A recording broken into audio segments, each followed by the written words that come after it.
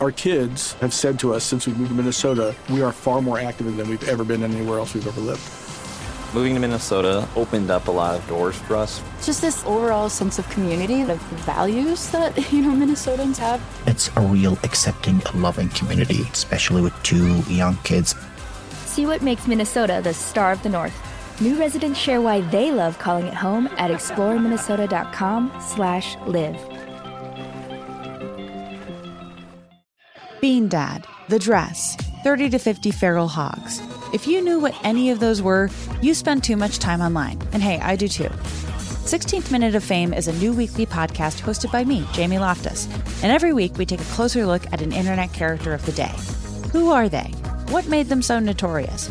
How did the internet or the algorithm choose them? And what does a person do when they're suddenly confronted with more attention than the human psyche can handle? Listen to 16th Minute of Fame on the iHeartRadio app, Apple Podcasts, or wherever you get your podcasts.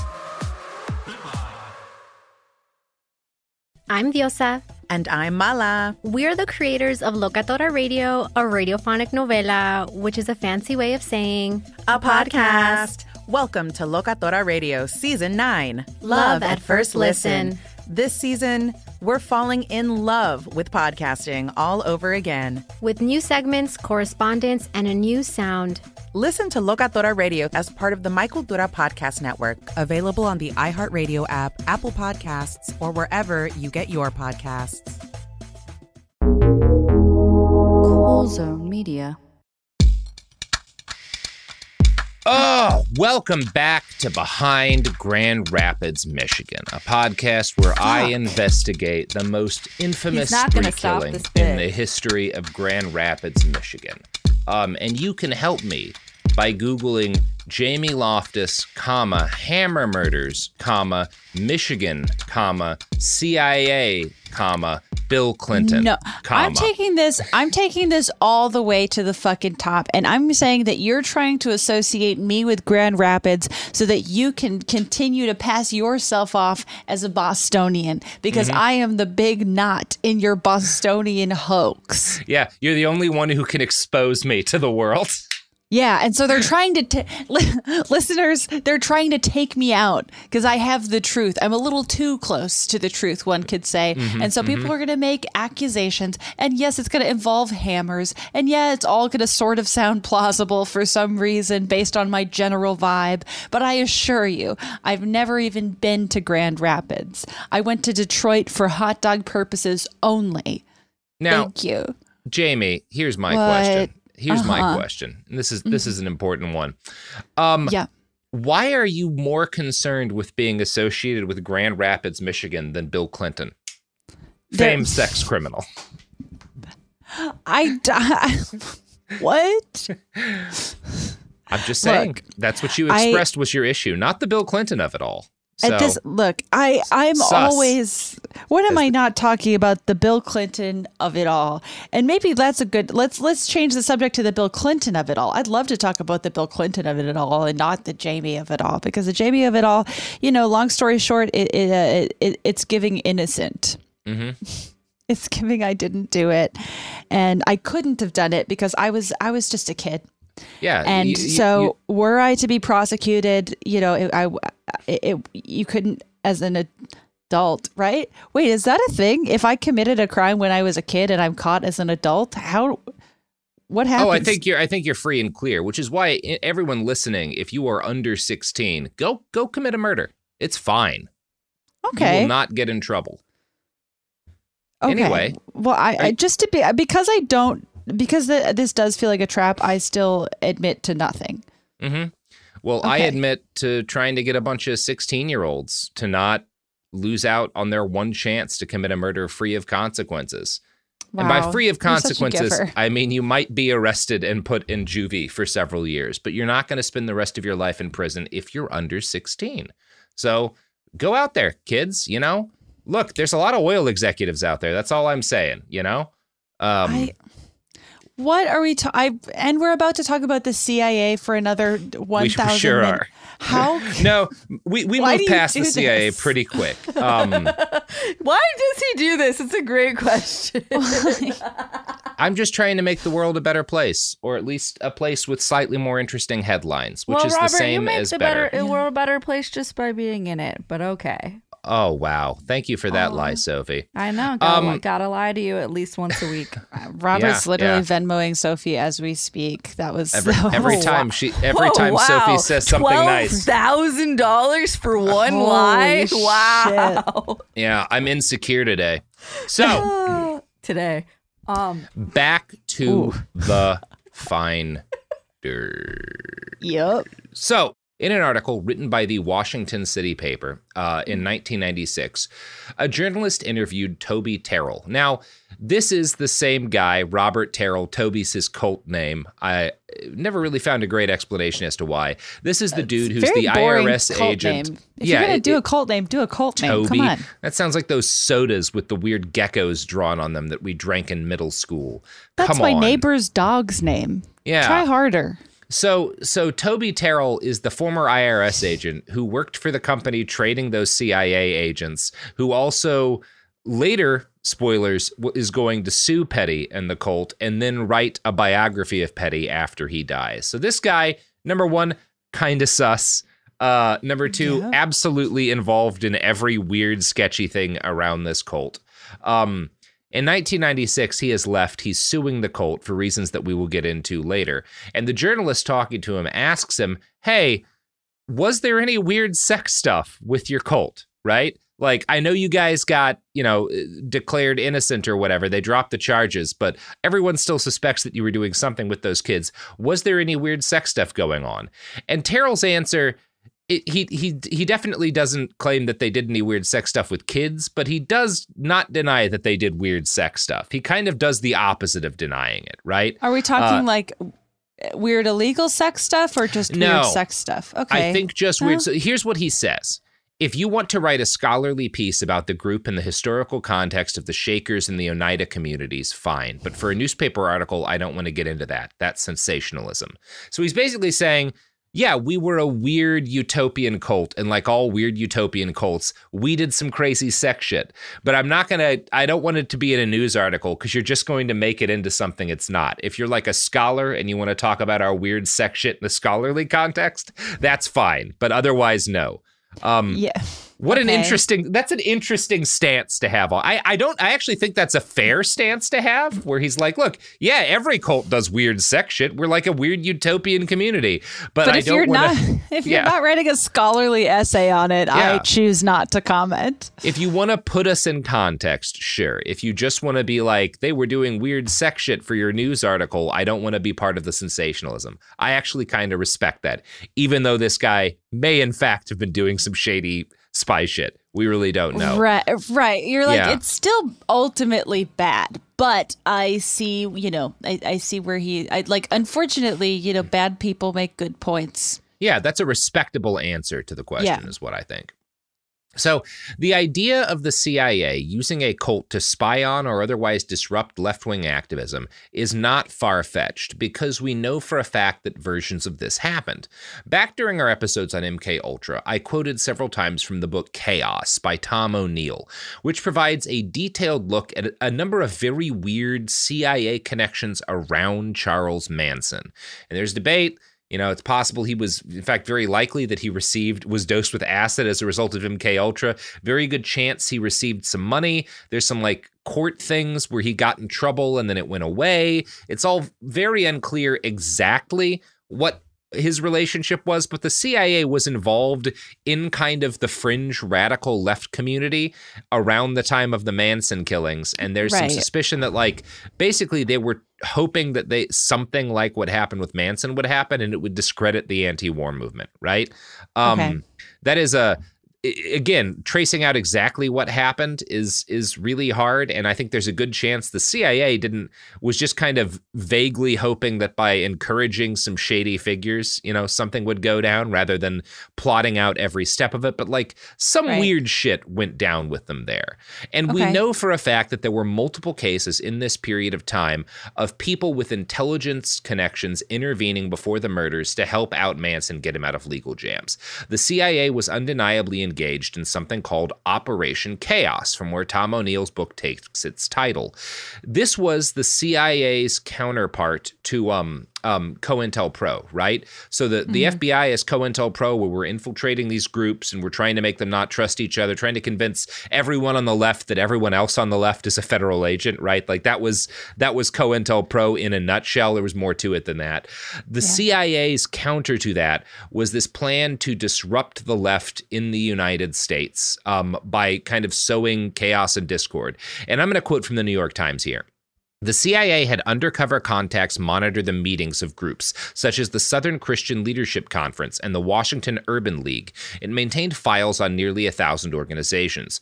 By August 1973, when CIA Director Colby virtually halted this project, the paper trail left by Operation Chaos included somewhere in the area of 13,000 files on subjects and individuals, the report discloses. Linked to this was a computer system containing an index of over 300,000 names and organizations, almost all of them United States citizens and organizations unconnected with espionage.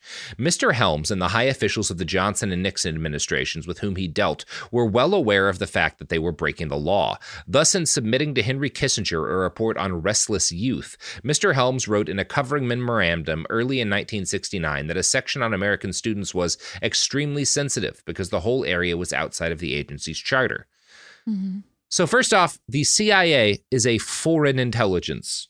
Like their purview is foreign intelligence. They are not allowed to act like to spy on Americans. They are not allowed to. That's not what. Now they did a lot of it, but that was illegal. I was like, now they did let's a ton not say of they it, didn't. but they're not allowed to. On paper, they are not supposed to. Yeah, they are for overseas. The FBI is for domestic, right? It's so funny how easy it is to forget that just based on shit their that whole they history respectively did. Yeah. Okay. Yes. Yeah. I'm not saying that to say like the CIA wouldn't have done that. No, they absolutely did it. It was just illegal. But the other thing that I think that quote should make clear is that like there's absolutely a place for the finders in Operation Chaos, right? They're spying on all sorts of weird groups. They're reaching out with weird questions to progressive groups. They know computers. They're maintaining massive computer databases. Like all of this is shit they could have been involved in, right? Like this is Operation Chaos is like tailor-made for these guys. And we know that Operation Chaos extended through to 1974 and the finders started in 1971. We know that the CIA was aware of Marion Petty at least in 1969 when he started traveling to communist countries. So there's at least a 3-year period where there's a non-zero chance where not only is there a decent chance that the CIA was interested in what the finders could bring them, but we know the finders were doing the kind of shit that the CIA was doing, right? Keeping these notes and building extensive databases on left-wing domestic organizations, right? So, not impossible. Also, no real evidence other than like what we have sort of asserted, right? So, like no clear evidence as to exactly what they would have been doing, but it's not at all impossible or unlikely that there was something going on. Right. God. Okay. Yeah. So that's fun. Yeah.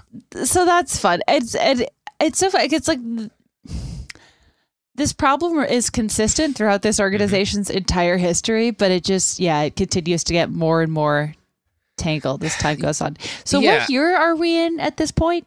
Well, we've kind of jumped around a little bit just because like there was the thing that happened in 87 where like the CIA took those training courses with the computer company that was tied to the founders. That happened before they were all arrested, but it didn't break until 93. But yeah, we still have not resolved the court case. And I don't know how to not jump around at this point because it's so labyrinthine. And like the dates at which different things were found out. I hope this has not been unclear to people. It's just such an odd story. I wasn't really sure how else to structure it. I trust you. Yeah. One of the first men to study the finders and to comb their story for evidence of spy shit was a guy named Wendell Minnick. Minnick was the author of an encyclopedia of espionage called Spies and Provocateurs. He spent 2 years digging into Petty, I think in the late 80s, and his cult, and he wound up abandoning his research after, and this really dates his research, after he spent $1,000 in phone calls. You could do that back in the day. Yeah. Who among us? And he was like, I spent all this money like tracking down leads and trying to figure out shit about them, and I found nothing.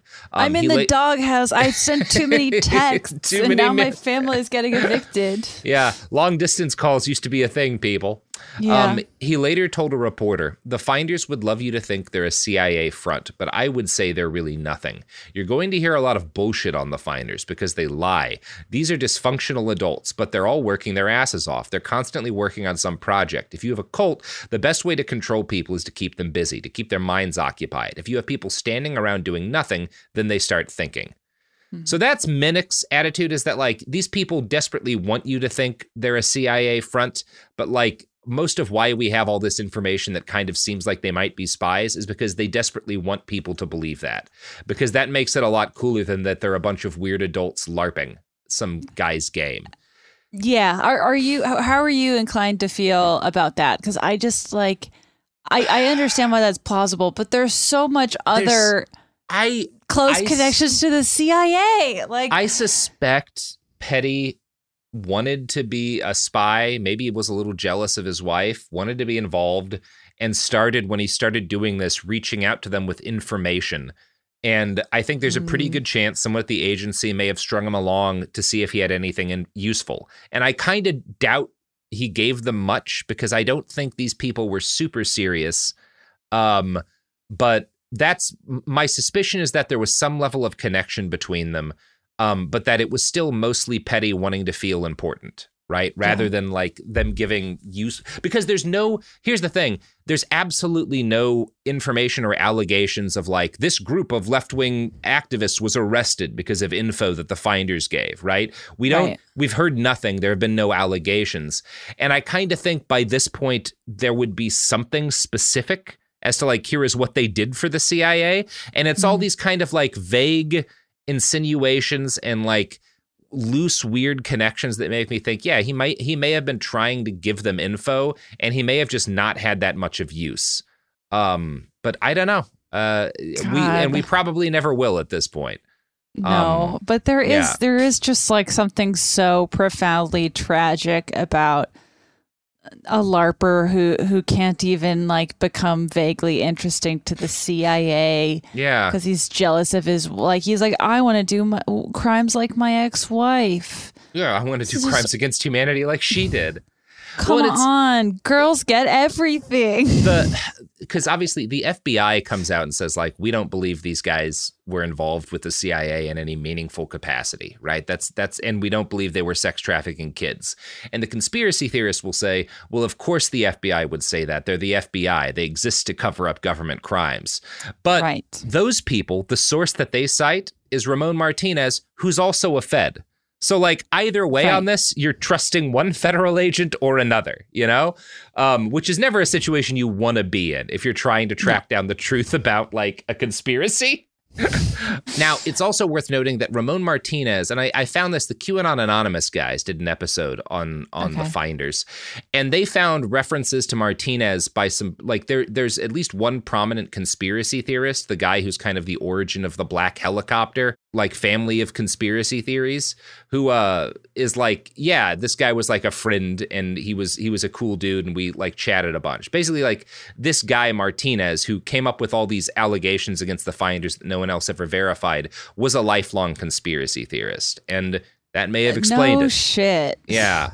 That's also, it's like there is such you know, it's like, it's not as if there isn't some rich crossover between federal agencies and conspiracy theorists. So no, such a rich gradient we're exploring. No. The FBI, we know, as part of J. Edgar Hoover's like COINTELPRO, was like, yeah, we're going to try and incite conspiracy theories. The more conspiratorial we can make the left, the less they'll trust each other, and the more they'll fight rather than like engage in organized action against the government. So it's also, I guess the other possibility is that the finders were never working for the CIA in a meaningful capacity, but the CIA may have wanted them to think that because they wanted something like this to happen, right? For them to become the nexus of a conspiracy theory. Also a conspiracy that's totally possible and within the CIA's wheelhouse. Right. So, I don't know. At the end of the day, Jamie, I don't know exactly what was going on with these people, but I do know that all charges against the 2 Finders members who were arrested and charged with child abuse were dropped after 6 weeks. And the children were all ultimately returned to their mothers. And you know what else was returned to its mothers? No, I hate this transition. Well, Jamie, what? I love this transition, just like the mothers of those kids loved their children. All right. More so. Even more so, but not as much as you love these products and services. No one has ever loved their children as much as I love the products and services that support this podcast. That's just a fact, Jamie. It's sad, but it's true. I really hope the next ad is like dick pills. Yeah, absolutely. Way better than a kid. Anyway. The evidence keeps pouring in. At this point, the facts are undeniable. It's an open and shut case. Monopoly Go is the most fun you can have in a mobile game. Millions of people pass Go every day because this game is always bringing something new to the table. Countless crazy tournaments you can join with your friends as partners or teams. Constantly changing challenges like money sprees or treasure hunts that keep it fresh with new wild mini-games. Timed events offering bonuses like massive multipliers or rent frenzies to help you get huge rewards. And there's so many rewards to discover. Rare stickers you can trade with friends to complete albums, delightful emojis to taunt people with when you raid their riches, unique playing pieces, and so much more. The verdict is in with Monopoly Go. There's something new to discover every time you play. So don't miss out. Go download it now for free on the App Store and Google Play. Bean Dad, The Dress, 30 to 50 feral hogs. If you knew what any of those were, you spend too much time online. And hey, I do too. 16th Minute of Fame is a new weekly podcast hosted by me, Jamie Loftus, where every week I take a closer look at an internet character of the day. Who were they? What made them so notorious? Why did the internet choose them? And what does a person do when they're suddenly confronted with more attention than the human psyche can handle? I'll be talking to internet historians, experts, and yes, the main characters themselves to get a fuller picture. Because I think that even outside individual experiences, a character of the day tells us something about how the internet worked at that time and how the attention economy developed into the freaky 3-headed dragon it is today. Together, we probably won't be able to properly log out, but we can take a walk down scary internet memory lane and see one day a little more clearly. Listen to 16th Minute of Fame on the iHeartRadio app, Apple Podcasts, or wherever you get your podcasts. Hey girlfriends, it's me, Carol Fisher. I'm so excited to tell you about the brand new series of The Girlfriends.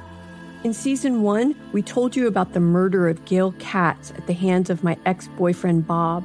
At one point, a woman's torso washed up on Staten Island and was misidentified as Gail. She spent 9 years in Gail's grave, and then she just disappeared. It's almost like it's become this moral obligation to find her. And that's what we're going to do. Find this missing girlfriend and tell her story. With the help of some of your favorite girlfriends from season 1, like my producer, Anna. Oh my God. My friend, Dr. Mindy Shapiro. Hi, it's Dr. Shapiro, and I'd like to speak with the deputy medical examiner. And of course, Gail's sister, Elaine Katz. Having no closure, it kills you. Join us as we try to solve a 35-year-old cold case. It's not going to be easy, but it's going to be one hell of a ride. What? I can't believe this. Listen to season 2 of The Girlfriends, Our Lost Sister on the iHeartRadio app, Apple Podcasts, or wherever you get your podcasts.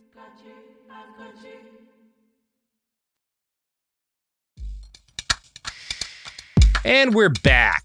Boy, if there is a dick pill ad after that, that's really going to get the whole child molestation conspiracy theory people talking. I have a question. Yes, Jamie.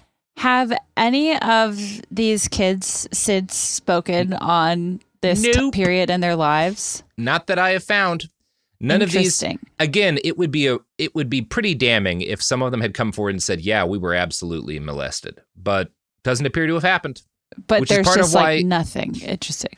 Yeah, that's part of why I suspect the FBI is probably correct in its conclusion that no kids were molested, because like at this point, something probably would, like, Petty's dead, the cult's gone, something probably would have come out. All these kids are adults now. Yeah.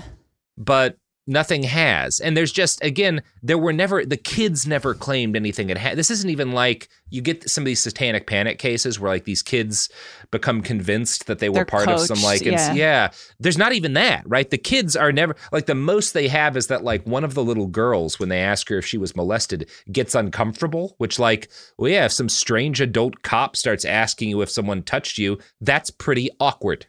Like, it's not evidence that she was molested, that she was not comfortable in that situation. That's not a comfortable situation. No. Yeah. So I don't, the CIA, again, where I land is like the CIA stuff, big fat maybe. There's like 6 different possibilities that you cannot rule out as to what may have happened there. The sex trafficking children Satanists thing, no evidence whatsoever. Right. And and like historically, those allegations in this era, like it doesn't. That's where I land on this stuff. Okay. Now, I should also, again, some of the blame for lingering conspiracy theories about the finders as agents of the CIA or some other spy agency. It doesn't absolve, like, it is ultimately, I fully believe that it's probably their fault that this has stuck for so long. But yeah, it's absolutely is, because like he deliberately has his people go out and incite some of these rumors like while the case is still going on, just to like add to the media circus, possibly because he liked seeing his name in the paper. I don't fully know. John Cohen's article on the finders was published a year or so after the court case ended, right? So this is the first good piece of media we get on it, because there's this whole all blows up. Everybody's talking on the news. Connie Chung's talking about satanic child molestation cults, and then nothing happens. The case gets dismissed. And so Cohen does an actual good piece of journalism trying to figure out what happens. And he's the first person to interview one of the mothers, Paula Errico, about like what happened. And she tells him like, yeah, we all left the cult. All of the women with kids left the cult after this because we were pissed at Petty for how he handled it. Quote, Paula Errico nearly spits up her food laughing when I tell her people suggest the finders may be spooks. Errico and I are sitting at a restaurant in Tallahassee. She resettled here after the juvenile court finally deemed her fit to raise Mary and John Paul. Those are her kids. That's their model, to pretend they're CIA, says Errico, who was in the group for 8 years and now works as a bookkeeper. Wouldn't it be an exciting life? And again, this is like one of the moms at the center of it, who's like, presumably would have reason to like be angry at them or go out of her way if like something shady had been happening, who was like, no, they were assholes playing a stupid game with my kids.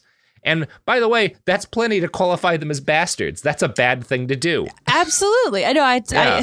It also just like being, you never know what past lives your bookkeeper has been up to. Who knows? They're like, was I in a LARPing cult? Yes. But once they started to fuck with my kids, I had to walk. It was possibly a CIA spy cult, but anything can happen in your 20s. It kind of doesn't count. And I kind of get the feeling that Petty, when the media interest started to fade as the case gets dropped, that's when he got most interested in spreading disinformation. And I'm going to read from Cohen here again, because this is really fucked up. A memo attributed to M.D. Petty, delivered to the Tallahassee Democrat, that's a newspaper, said that he was resigning as leader of the Finders, a position he said he didn't know he held. I thought I was just a consultant on wit and humor, the memo said. If I ever was the leader, I hereby resign to devote myself full-time to Zen walking.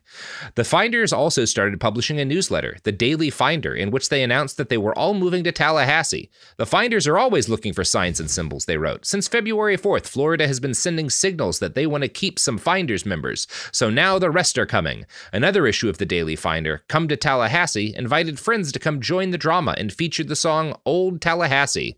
Well, I came to Tallahassee in a van so full of glee. They put me in the jailhouse with a chain upon my knee. So they're like writing songs about, again, the children of their members being held by the state. Like, They're putting out these like fake newspapers. They're trying to get people to like move to Tallahassee to like fuck with the squares. It's all very irresponsible.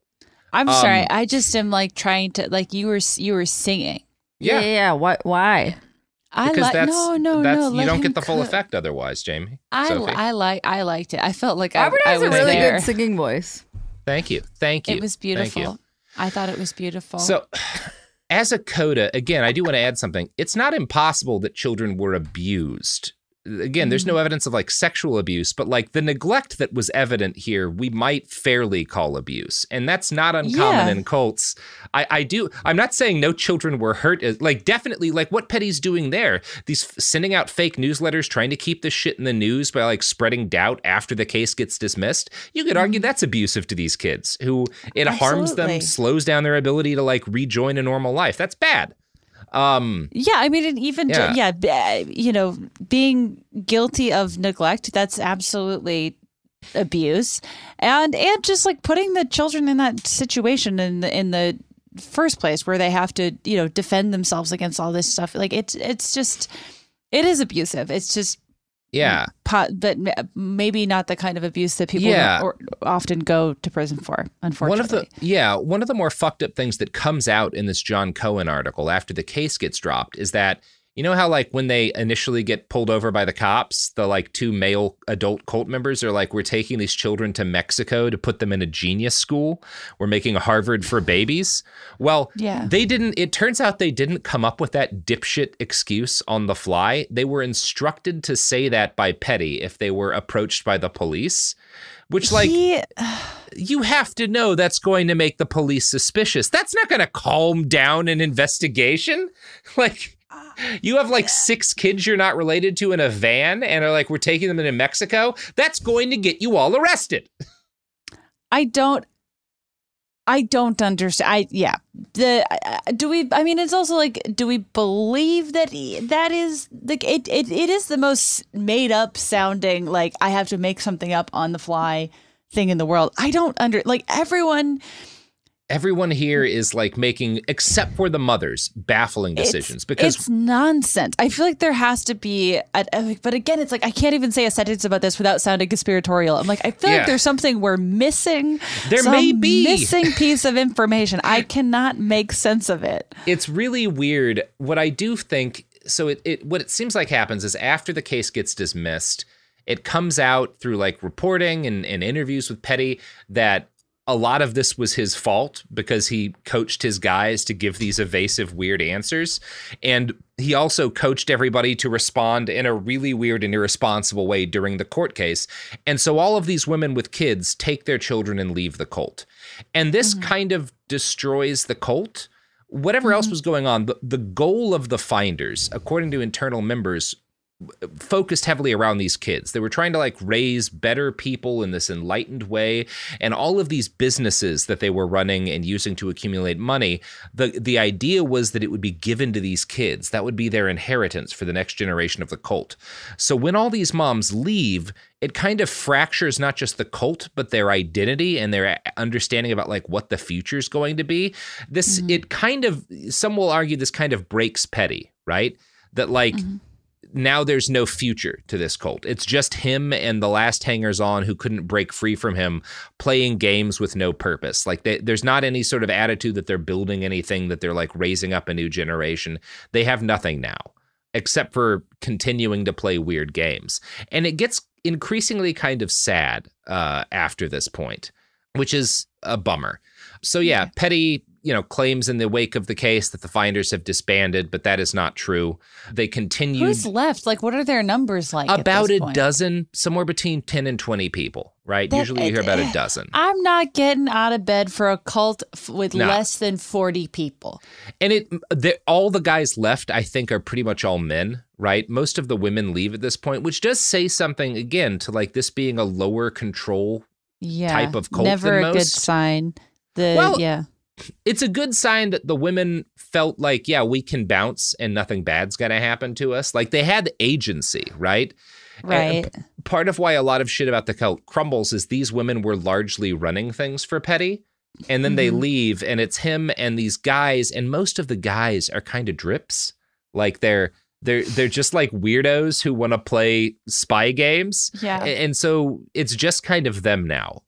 So after the kids leave and there's no one to hand over inheritance of the businesses and property to, Petty changes the way their finance system works, right? Previously, according to Terrell, when you joined, you gave all your money to the cult, but it was like put in what they called the invisible bank. And Terrell was like, if you wanted to take your money out, you could. People did it all the time. They weren't stealing from you. And in fact, like cult finances were pretty healthy. Like we ran businesses that were successful. It was like you could trust that you would get your money back. After these women take all their kids with them, Petty changes the finance system to basically a tontine, where he's like, no one can withdraw their money. All of the money in businesses will go to the last one of us alive, which is a sketchy way to run things, right? Is it weird that's my first time hearing that one? I feel like I've heard it. I haven't heard that one before. Yeah, it's interesting. And this is what finally convinces Toby Terrell to leave, right? Like this is why he actually leaves the cult, and he winds up suing Petty because he's like, he stole all of our money. Right. I was fine with him until he started fucking with my money. So in 1996, after the hubbub around child trafficking and the court case against the Finders had mostly subsided, a journalist named Eddie Dean traveled down to Florida to meet with Terrell and write an article for the Washington City paper. Despite the fact that he was actively involved in suing Petty, Terrell was like really positive about his former cult leader. Like, he doesn't have a negative look towards him. He says, quote, I think if you look at the history of utopian movements in America, the Finders have a legitimate place because of the experimentation that went on. It was a good experiment. A lot of people learned from it, and I wouldn't trade it for anything. It lasted for 20 years while I was there, and I wouldn't call it a failure, he says, adding, I still think Petty is a man of great insight, and the world would do well to listen to his ideas. Now, here's the thing. I've read everything about this cult. I don't know what his ideas are. I don't know what his insights are. They seem like they were LARPing.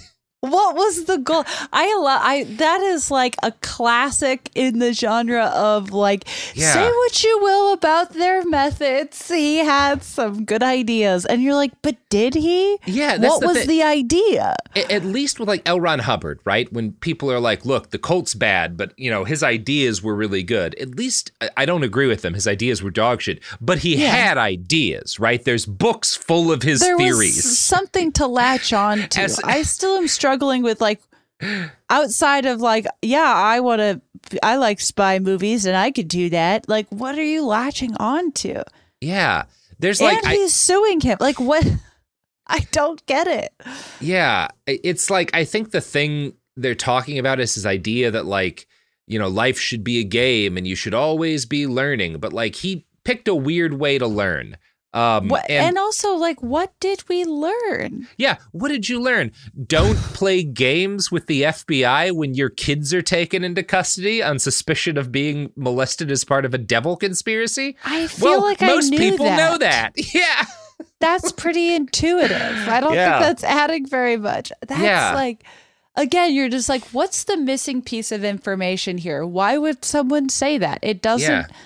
I don't know. Robert, I feel no closer. I feel no closer to understanding any of this. This is a little bit of a fucking cipher here. Yeah. But what is interesting to me is that, like, even Paula Errico, who, again, leaves the cult and takes her kid with her because of how badly Petty handles this whole case, won't speak badly about him afterwards. Quote, though she left the Finders more than a year ago, it's still we this and we that. She also speaks lovingly, no, adoringly of Petty. The rest of us are just dead between the ears compared to him, she says. Errico also provides some of our best insight into why Petty's cult functioned the way it's did, with all its weird information gathering missions and spy games. And this is John Cohen writing. But why compile a giant who's who, I ask? It's a mystery why things are of interest to Petty, but he's not able to call complete games if he doesn't have complete information. You don't know what game Petty has in mind to call tomorrow. He already has it in mind. He's got next year's game in mind, based on the information you're bringing him right now. And again, what the fuck does that mean? Like, is that all? Like, is that when you people talk about like how he's such a genius? Is he just a good DM? Like, were you all playing a big game of Dungeons and Dragons and he was just really good at it? And that's why you think he's a genius? The only thing I can really is the only thing it seems like he has successfully and permanently deluded his followers into thinking is that he is ultimately a pretty smart guy. Yeah. Like everything else, they seem like they can kind of take or leave. It's such a weird they cannot fucking let story. go of the concept that but he wasn't. I've seen no evidence. He's certainly not dumb, but I don't see any evidence that he's smart, in part because he does some really dumb shit that loses him most of his cult. And it was really basic dumb shit. And they're not, I also don't, unless there's like a missing piece of information, it doesn't seem like people are saying this because they're scared of him. It just seems to be an honestly held assessment, which I just don't. That's part of what's on what? You do get those police reports where they talk to 20 different members who are like, they harassed my family, they harassed me, maybe they burned a house down. But then you get Paula, who tells a journalist, the best thing for me is that I lived and worked with my best friends for 8 years. It's hard to have that. And in a situation where everyone is committed to working it out, if you've ever had that one-on-one relationship with another person where there's that long-term level of commitment, I had that with 20 people. And she's again saying that after the cult gets her child taken away from her for 6 weeks. So I don't know. She's talking it's like so she's weird. like a cast member of Cheers, and it's it's so weird. We had a tough time now and again when Kelsey Grammer would get too drunk, but I wouldn't change it for anything, right? But ultimately, we were all good friends, and I respect, and I will come back for the reunion. Very fucking weird. It is very fucking weird, and yeah, it's all peculiar. So Petty is a smart guy. He tended to avoid, again, I think his smartness is exaggerated, but he does sort of he's good at branding, because even these, branding's not the wrong word. He's good at manipulating information, because these two good articles on him that come out after the court case, the one by John Cohen and the one by Eddie Dean, they both give a lot of really interesting context. They talk to a lot of former members, but Petty comes off as totally innocuous in them, right? As misunderstood, and maybe he had some bad judgment here and there, but there was nothing evil or abusive about him, and it's kind of silly to even call him a cult leader. Now, that said, there are some hints in these and other articles that he was more abusive and cruel than he let on to being, right? That hidden beneath the surface was evidence of the kind of behavior the police were reporting on when they talked to former members. Here's Eddie Dean talking about what happened when he interviewed Marion Petty after having talked to Toby Terrell. So he goes to talk to Terrell, who lives elsewhere in Virginia. And Terrell is like, yeah, I'm suing him because he took my money, but I think he's a nice guy. And then when he meets up with Petty finally in another part of Virginia, he tells Petty, hey, I met with Terrell. And here's what happens. Toby used to be quite a character, Petty says warmly. He used to have a handlebar mustache and sing songs for the group and all kinds of things. Then he added soberly, Toby had a great time with us until this woman told him that he was Toto and that I was the Wizard of Oz, and they were going to expose the wizard. I tell him I had already interviewed Terrell and was impressed with his admiration for the former game caller despite their conflict. There's dead silence. Both men hunch forward in the chairs. You saw Toby? Asks Petty, his face twisted with concern. Where was he? I promised that I said that I promised I wouldn't tell, I say that I promised Terrell I wouldn't tell anybody where we met, except to say it was somewhere in Virginia. He's up around here, demands Petty. Where is he? It's clear that Petty feels I owe him at least as much after all he's told me. And the journalist doesn't tell him where Petty is, but that's potentially, there's some unsettling stuff in there. For one thing, Toby leaves the cult with a woman who had been in the cult, who wanted to leave because of all the shit that Petty did during the arrests, right? Mm-hmm. Petty is blaming this woman for corrupting Toby's mind and turning you read her that against him. Quote and you went, this woman. And I was like, this woman. Yeah, you're like, good job. I've heard this. And there's I've heard this refrain before. Jamie and I were like, ooh, triggering. Yeah. We've got some members who leave and it's fine. But as soon as Petty finds out that Terrell's, and he's like, where is he? Where is he? Trying to figure out and maybe for a really bad reason. Right? These guys are maybe. That is potentially some evidence that, this is a much worse person than a lot of these journalists wind up interpreting him as. I'm also just again, with the handlebar mustache. Oh, yeah. That seems to have been a thing. I'm sure Petty made them do that. Yeah, that. I mean, I would hope so. I would hope so. But again, that is... Yeah, the fucking Hercule Poirot looking asses. Yeah. Fucking whatever bullshit. It is that made this guy, even smart passing and possibly diabolical was clearly not picked up on, intentionally or not, by at least, 3 federally funded agencies. So that's fun. Yeah, it is fun. You know what's even more fun, Jamie? No. The products and services that this podcast is supported by. You're damn right. The evidence keeps pouring in. At this point, the facts are undeniable. It's an open and shut case. Monopoly Go is the most fun you can have in a mobile game. Millions of people pass Go every day because this game is always bringing something new to the table. Countless crazy tournaments you can join with your friends as partners or teams. Constantly changing challenges like money sprees or treasure hunts that keep it fresh with new wild mini-games. Timed events offering bonuses like massive multipliers or rent frenzies to help you get huge rewards. And there's so many rewards to discover. Rare stickers you can trade with friends to complete albums, delightful emojis to taunt people with when you raid their riches, unique playing pieces, and so much more. The verdict is in with Monopoly Go. There's something new to discover every time you play. So don't miss out. Go download it now for free on the App Store and Google Play. Bean Dad, The Dress, 30 to 50 Feral Hogs. If you knew what any of those were, you spend too much time online. And hey, I do too. 16th Minute of Fame is a new weekly podcast hosted by me, Jamie Loftus, where every week I take a closer look at an internet character of the day. Who were they? What made them so notorious? Why did the internet choose them? And what does a person do when they're suddenly confronted with more attention than the human psyche can handle? I'll be talking to internet historians, experts, and yes, the main characters themselves to get a fuller picture. Because I think that even outside individual experiences, a character of the day tells us something about how the internet worked at that time, and how the attention economy developed into the freaky 3-headed dragon it is today. Together, we probably won't be able to properly log out, but we can take a walk down scary internet memory lane and see one day a little more clearly. Listen to 16th Minute of Fame on the iHeartRadio app, Apple Podcasts, or wherever you get your podcasts. Hey girlfriends, it's me, Carol Fisher. I'm so excited to tell you about the brand new series of The Girlfriends. In season 1, we told you about the murder of Gail Katz at the hands of my ex-boyfriend Bob. At one point, a woman's torso washed up on Staten Island and was misidentified as Gail. She spent 9 years in Gail's grave, and then she just disappeared. It's almost like it's become this moral obligation to find her. And that's what we're going to do. Find this missing girlfriend and tell her story. With the help of some of your favorite girlfriends from season 1, like my producer, Anna. Oh my God. My friend, Dr. Mindy Shapiro. Hi, it's Dr. Shapiro, and I'd like to speak with the deputy medical examiner. And of course, Gail's sister, Elaine Katz. Having no closure, it kills you. Join us as we try to solve a 35-year-old cold case. It's not going to be easy, but it's going to be one hell of a ride.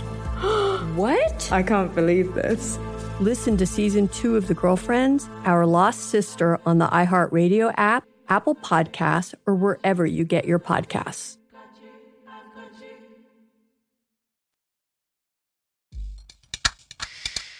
And we're back. We're back to conclude the story of the Finders. So I just mainlined whatever it was that was advertised, especially if it would kill me. Yeah, which most of it will. That's the one promise we make about our sponsors. They'll fucking Evans kill guarantee. you. Yeah.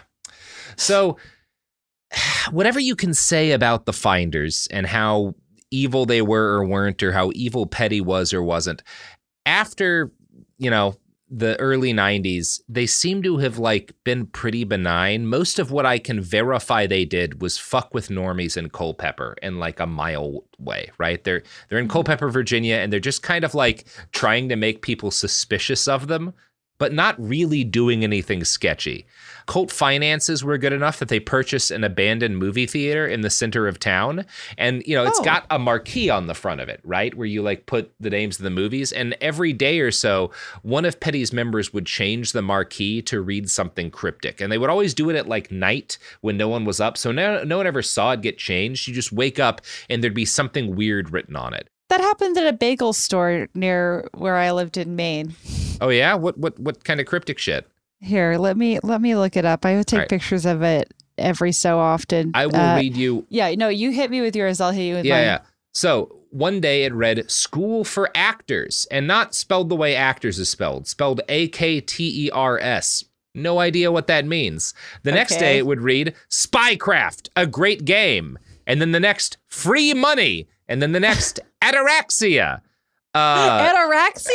Ataraxia, yeah. What is that? I think it's an inability to feel fear. Oh, I thought that they were misspelling the eating disorder. Yeah, it's imperturbability. It means that ataraxia. Yeah, you can't be flustered or frightened, basically. Well, I mean, sure. I don't know. Here's what Mr. Bagel in Portland. It's a state of serene calmness. Yeah. Okay. Imperturbability. I've got here's one from Mr. Bagel. Unconditional love for us and all is heaven here and now. And then underneath it says new Red Bull menu. There's another joy is possible. Our constructs keep us from attaining it. And then again below, new Red Bull menu. So I think at the bagel shop, the employees were probably just drinking 40 Red Bulls and then deciding what to put on the marquee. They were just hallucinating from too much taurine. Heaven is here and now. Yeah, and none of that makes much, but it's all shit that's going to make people in a small town in Virginia in the late 90s suspicious. Sure. Yeah, and I think they're just doing it to have people talk about them, right? Small town people are the most paranoid humans who have ever existed. So it's not surprising that this caused consternation. Eddie Dean would later write, quote, in appearance, the finders, mostly middle-aged men, always in dark suits, wouldn't be out of place managing a local funeral home. But the behavior of the handful of adherents has people wondering whether they arrived by flying saucer. Townspeople say the finders constantly walk the streets, following people home and taking extensive notes and pictures. They often appear at local council meetings, never saying a word, but simply observing the scene. At other times, they plunder the visitor center of brochures, maps, and local travel guides, and they haunt the courthouse, scouring land deeds to find out who owns local real estate. Naturally, though, rumors fly. Did you hear what the finders are doing at the old theater? They're planning a stage production of Paradise Lost with an all-nude cast. Or was it a gay burlesque version of Dante's Divine Comedy? Were the finders gathered for some ritual in the back lot, or were they simply taking trash to the dumpster? People have seen glowing lights in the windows of the finders' group house at the edge of home, along with visitors coming and going at odd hours. The lawn is mowed in a peculiar circular pattern. That's the place where they sacrifice pot-bellied pigs. So all of this is nonsense. These are just rumors that are spreading in town because Petty just wants viral that. marketing for bad community theater. Yeah, and you should go to jail for doing that. Yes. Yeah. That's all they're doing is he's like, how weird can we be to create the maximum number of, mow the lawn weird, put some marquees up on the thing, turn lights on at weird hours of the night, follow people home at a distance, taking notes visibly in a notepad. They're just fucking with the normies, which I normally, I actually, in this case, I do respect it. It's not cool when you're endangering children, but this is a fun thing to do the rest of the time. I don't know. I mean, it's certainly annoying, but it's improv everywhere annoying at that point where you're should they be, executed? Yes, but we have not yet succeeded to, be able to execute improvisers. And no. When I win the presidency, Jamie, that's the first federal law, as an executive order, I'm going to mandate the death penalty for improv people. Yeah, it's illegal for anything else, but improv and improv can be on site. And everyone, I'm deputizing the entire country to carry out it. And this is actually, I think, what can heal the left-right divide in this country. We can get communists and fascists all on board with taking out the fucking improv people. Finally, a true bipartisan issue. Yeah. AOC and Ted Cruz holding hands and burning down an improv shop. Finally, this country can heal. Mm-hmm. Now, Eddie Dean, that journalist, comes to town looking for Petty. And it becomes very, like, he's a journalist. He's not trying to hide what he's doing. He, like, goes around to places where the finders go and is like, does anyone know Marion Petty? I'd like to interview him. So they become aware that he's looking for him, and they change their theater marquee to deliver a message to him. They change it to John 8:32, which is a portion of the Bible that reads, "And ye shall know the truth, and the truth shall set you free." Now, that may not seem like it specifically has anything to do with like conspiracies or this journalist, but that particular quote from the Bible is engraved in the lobby of the headquarters of the CIA, right? It was the favorite motto of former CIA chief William Colby, who had disappeared a week before in an accident in the Chesapeake Bay. So, like, again, there's conspiracy theories about them in the CIA, and they put up this message when a journalist comes into town, knowing exactly what it would insinuate, right? That's not an accident. They're not dumb. They understand what they're doing here. This was a deliberate attempt to reinforce the conspiracy dumb, but theory. they also know it. Two things can be true here. Yes, two things can be true here. This was like, again, I think he gets addicted to the attention and to people believing that he's part of something nefarious and insidious.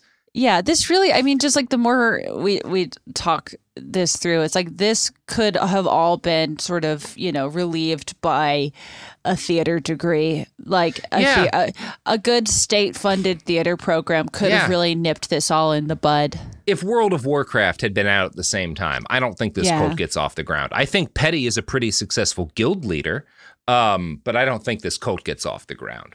No. So Petty eventually does meet with Eddie Dean, and he gives an interview. There's not a lot in the interview. It's mostly Marion Petty being like playing at the kindly wise guru, right? He's making these kind of like statements that sort of like he's trying to play himself off as like this Zen Buddhist figure, right? Almost exhausting. Where he's this humble seeker. Is, if nothing else, fucking exhausting. Yeah, he's like, you could call me a cult leader, but I see myself as a student, and all of the members of the group are my teachers, and the world is my teacher, and I'm just always learning. That's why I started all this. Is I just love learning, right?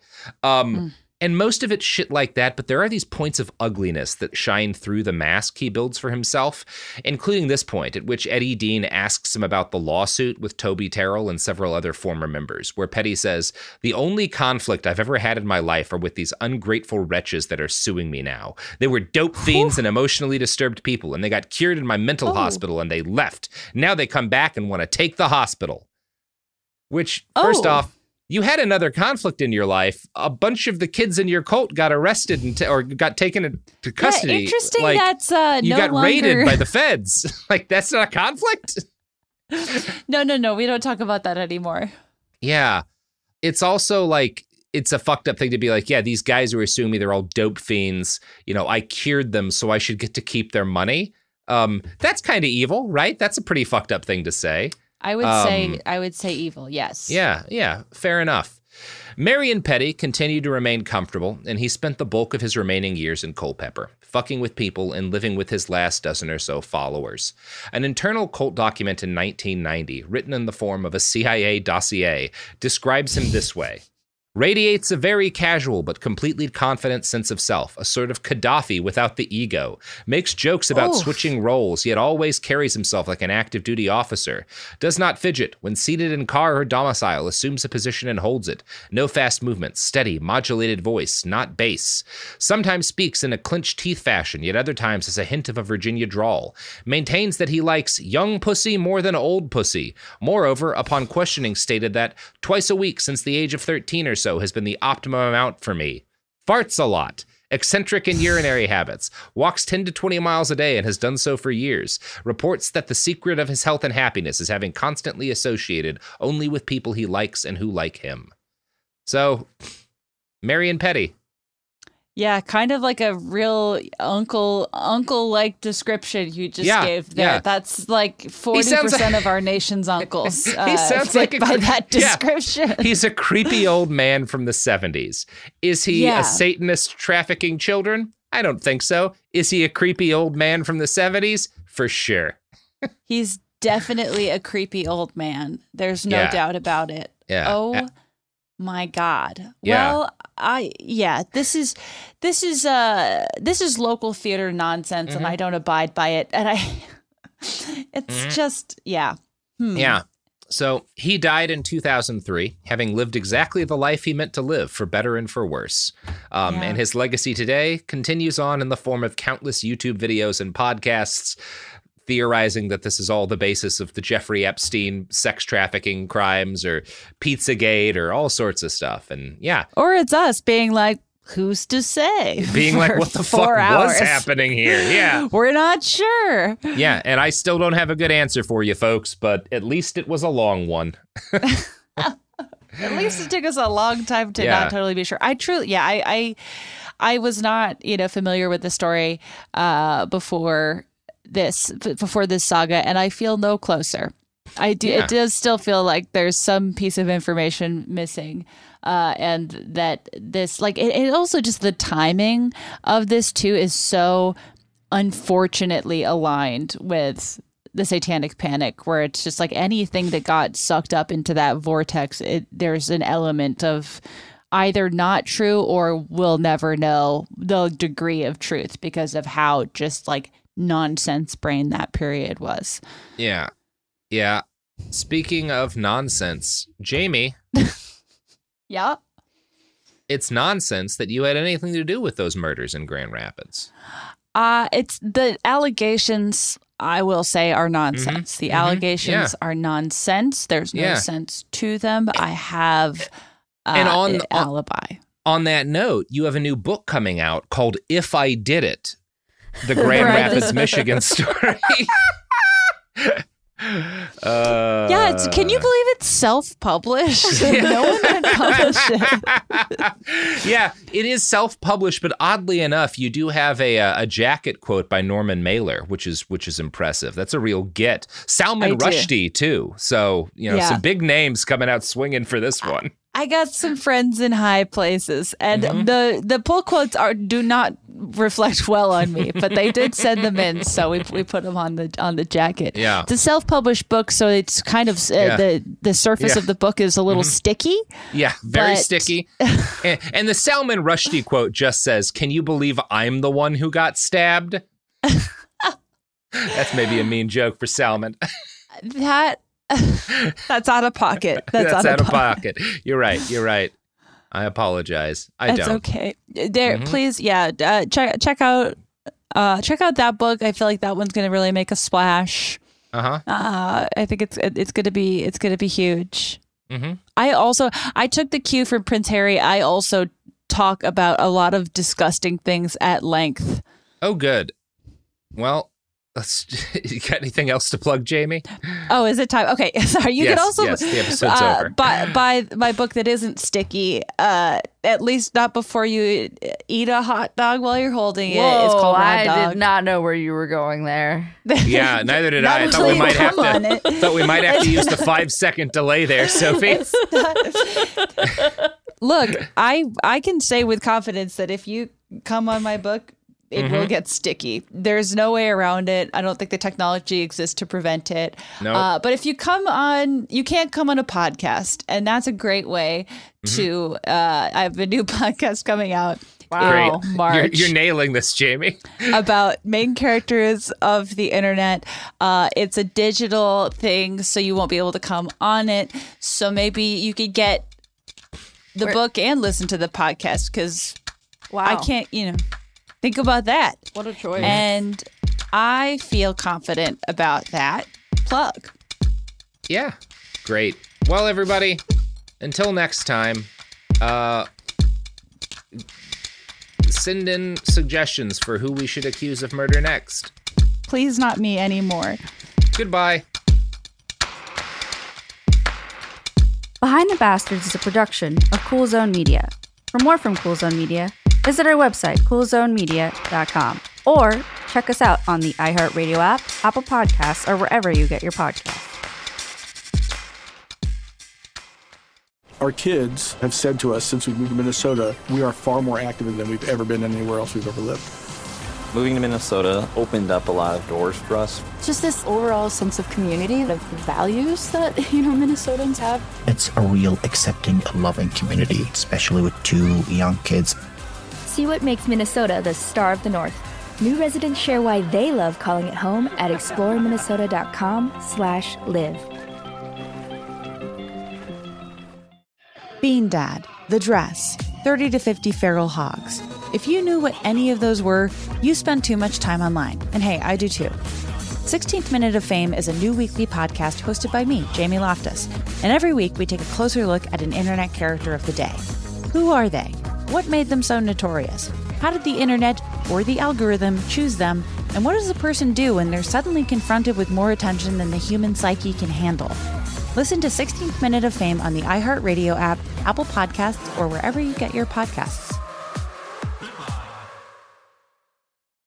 I'm Diosa. And I'm Mala. We're the creators of Locatora Radio, a radiophonic novela, which is a fancy way of saying a podcast. Welcome to Locatora Radio Season 9. Love at First Listen. This season, we're falling in love with podcasting all over again. With new segments, correspondence, and a new sound.